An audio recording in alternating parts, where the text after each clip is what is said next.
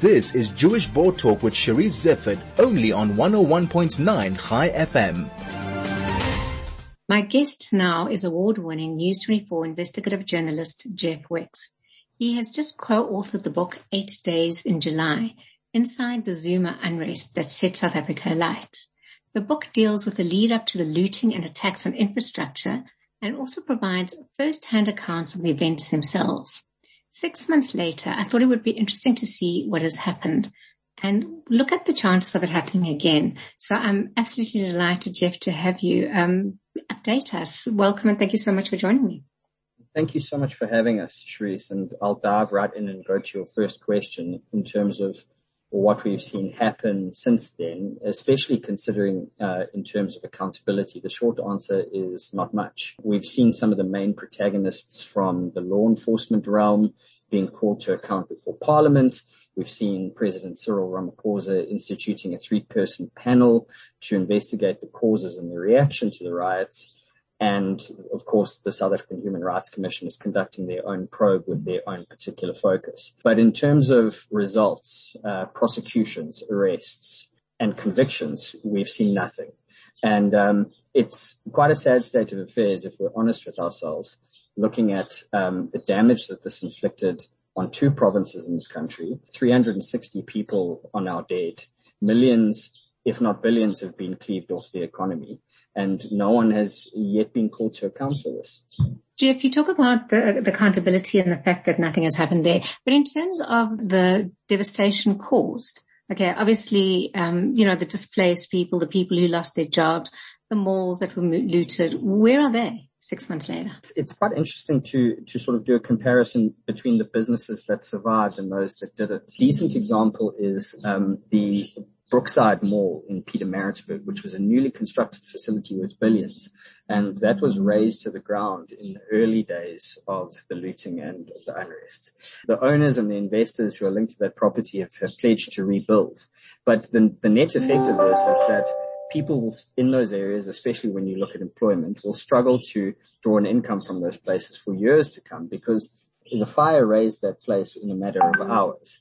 And rebuilding it is going to take years.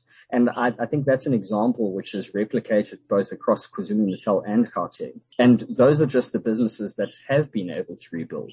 A lot of the economic damage, or a significant stake of the economic damage, comes as a result of small businesses, people who do not have a considerable depth of financial means, who have been forced to shut up shop and close their doors. There was a gentleman who we spoke to at the height of the unrest who had a printing business in Springfield Park, which was an epicenter of an orgy of looting that went on for days in Durban. And it was a business that he built from the ground up for 30 years. And everything he has was destroyed, and he had to close his doors. And I think those stories of tragedy are not unique. I think many hundreds of people, if not thousands, have much harder lives now than they did before this happened. I think, Jeff, the frightening thing that comes throughout, there are a lot of frightening things that come out in the book. And firstly, congratulations to you and your colleagues on an excellent book. I mean, I know it was put together really quickly, but I couldn't put it down, and I read it while in KwaZulu-Natal, having just driven the N3 and kept wondering on my way there, I wonder what was affected. And on the way back, I felt so much more enlightened and understanding of the situation.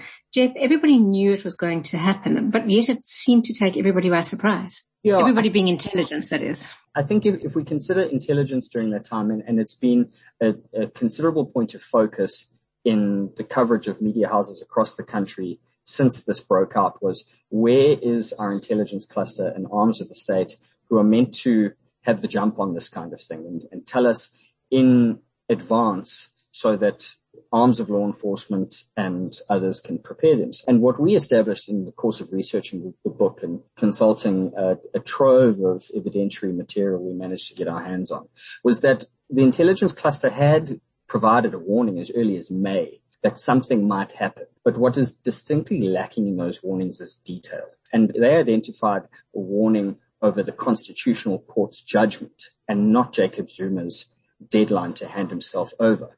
And, there's no escaping the conclusion that law enforcement failed this country during that period. Whilst the unrest and the insurrection, if we want to call it that, was definitely ordered and by design.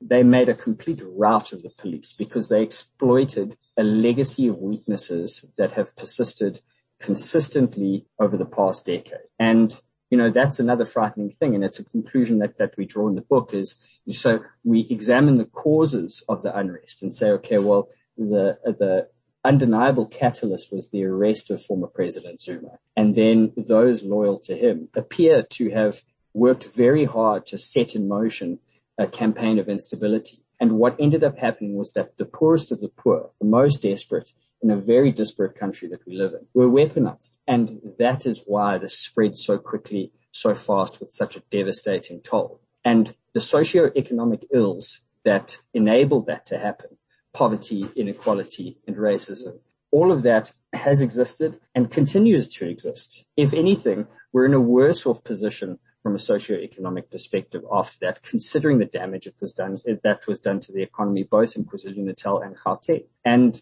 so we say that the conditions created a perfect tinderbox for this to happen with the right motivation. And there's very little that stands in the way of it happening again. The other thing that you mentioned in the book is that you're an experienced journalist. You've kind of expressed that you thought you had seen it all, but the mood was very different. What was the mood like?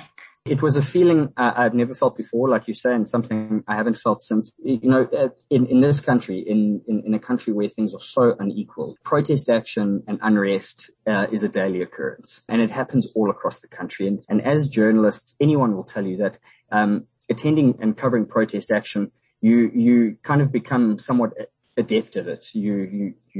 You learn the ins and outs, and you quickly realize that the protest action is linked to a specific crisis or need, be it water or electricity. There is a wave of civil disobedience, and it's usually confined to one area. And it's usually very transient because it will wear itself out over a couple of hours. In extreme cases, maybe days. But what was different about this was that protest action looked stenciled, and we could see it from the morning over the weekend, from the Saturday morning. As protest action was breaking out, it was all happening simultaneously. And what that did was it completely stretched police resources to the brink that they actually couldn't move. And that was the start of the decline. That was the beginning of the downhill slope that ended up having to have seen the army deployed to restore order. The army was called in. There was no state of emergency declared, though. Do you think the army were called in too late? And do you think a state of emergency should have been declared? I think the army should have been deployed sooner. I think from what we know, speaking to our sources in the intelligence cluster, and of course referring to those documents that we found, it was fairly clear from the first couple of days that the rule of law was threatened. And I mean, even publicly, that is underscored by the fact that KZN Premier Sihle Zikalala on the Friday urgently requested that Cyril Ramaphosa consider pardoning Jacob Zuma because he feared what would happen. And obviously, all of that ended up proving true. And I think we were incredibly slow to react, not only from a policing perspective, but then when the army was deployed. But when we get to something like the state of emergency, that's where I'll say absolutely not. I think the right calls were made in terms of state of emergency, because what is not really well understood is the far-reaching ramifications that has on people's freedom of movement, freedom of expression, access to the internet, and I think that would have been a very heavy-handed curtailment on people's rights. And I think part of the reason for that is because it was really localized to two provinces, two problem provinces that where Jacob Zuma's support was the highest. And that sort of explains why that happens. But in terms of the state of emergency, I don't think we'd reached that point. Jeff, no arrests have been made. The building's still destroyed. The economy shattered.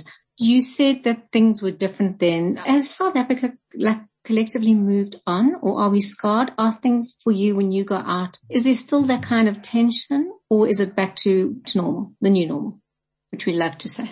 Yes, South Africa is such an interesting place because I think the South African people have a huge appetite or endurance for calamity. You know, this is true of the news cycle in this country. The news cycle moves very quickly from one disaster to the next. So if we think back, we had those 8 days in July, which, to be blunt, was probably the biggest threat to our constitutional democracy since its dawn. And then within a month, because of issues at Eskom and load shedding, the focus shifts. And that's part of the reason why we were so keen to write the book and write it when we did, is because this is such an important event in our country's history, and it's important that it's chronic. We by no means produced a comprehensive account. We could have written several books over, and this is actually a moving target. But the reality is, chronicling that and having that first rough draft of history is important to hold people to account, to say this is something that won't be forgotten. And you touched on arrests, and this is something that was a consistent theme throughout the coverage of this unrest, was Police Minister Bheki Cele waxing lyrical about arresting the 12 instigators, and that number at one point rose to 15. But when you look at who these people are, I mean, really they're just washed up radio DJs and social media jockeys who at the very best would be considered mid-level agitators. The reality is the architects of this, the people who set these plans in motion, because there were plans, definitely, those people are still in the ether. And you're kind of suggesting we know who they are. Well, we can surmise who they are. And we may not have the minutiae of what is going on in the State Security Agency in terms of who they've identified. But case in point, let's look at Jacob Zuma's daughter, Dudizile Sambutla Zuma, who was very vocal on Twitter throughout the unrest and widely regarded as having fueled the fire by cheering rioters, looters on throughout that. And at the time, the police said that they will be investigating her for this conduct. And 6 months on, we've heard nothing. And it actually beggars belief to think that in terms of your investigation, all you really need to do is examine content which is already public, yet you haven't, and you haven't acted. And I think part of that has to link back to a lack of political will. And that's what all of this was about. When you break it down and distill it to its very barest form, this was a faction fight within the ANC that spilled onto the streets and became bloody. And what this a very embarrassing period in our history does is it forces the ANC to introspect and take blame.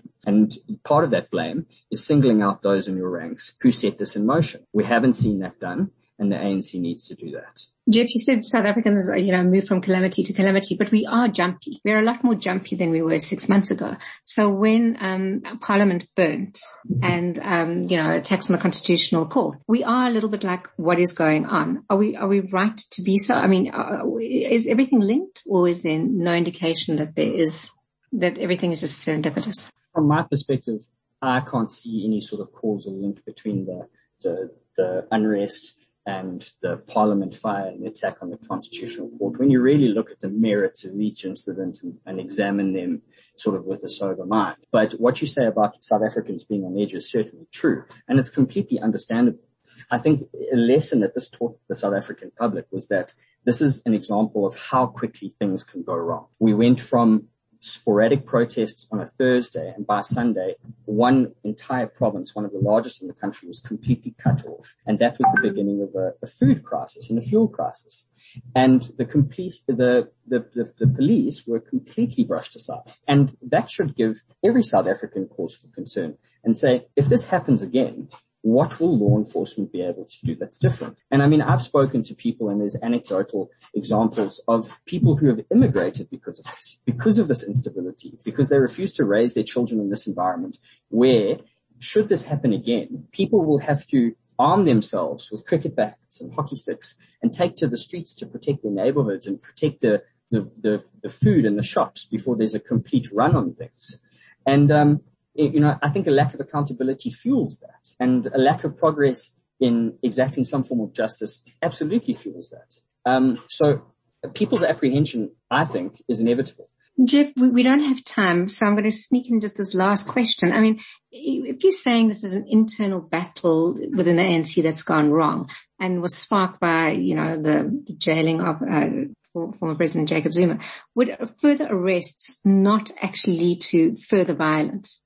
There's always that potential, but I think we have to be resolute in the notion that South Africa has a vibrant constitutional democracy, and we are a country of laws where everyone is equal before it and everyone needs to be held to account. And I think it's absolutely pivotal that happens in this instance. And, Jacob Zuma has styled himself as a perpetual victim since he left the union buildings, and his followers have echoed that call. And it was this victimhood and his refusal to take accountability that landed us in this situation. I think it sends an even more dangerous message if nothing happens to the antagonists of this unrest. I don't think I could get more clear than that, Jeff. So I'm going to leave you with that last word. Thank you very much for joining me. And I'm just going to repeat, the book is 8 Days in July, Inside the Zuma Unrest That Set South Africa Alight. And it's co-authored by Kanita Hunter, Jeff Wicks, and Kavil Singh. It is available at, I think, every single bookstore. And Jeff, just to say, it was not an easy read. It was an extremely hard read, but it read very quickly. And all three of you are very good journalists, so you know how to write and tell a story. And as harrowing as it is, I really recommend it. Thank you very much, Cherise. You'll be able to find it at all good bookstores, and we're printing a couple hundred more copies because stocks are running low, but it's also available online. Thank you very much. That was a News 24 investigative journalist, Jeff Wicks.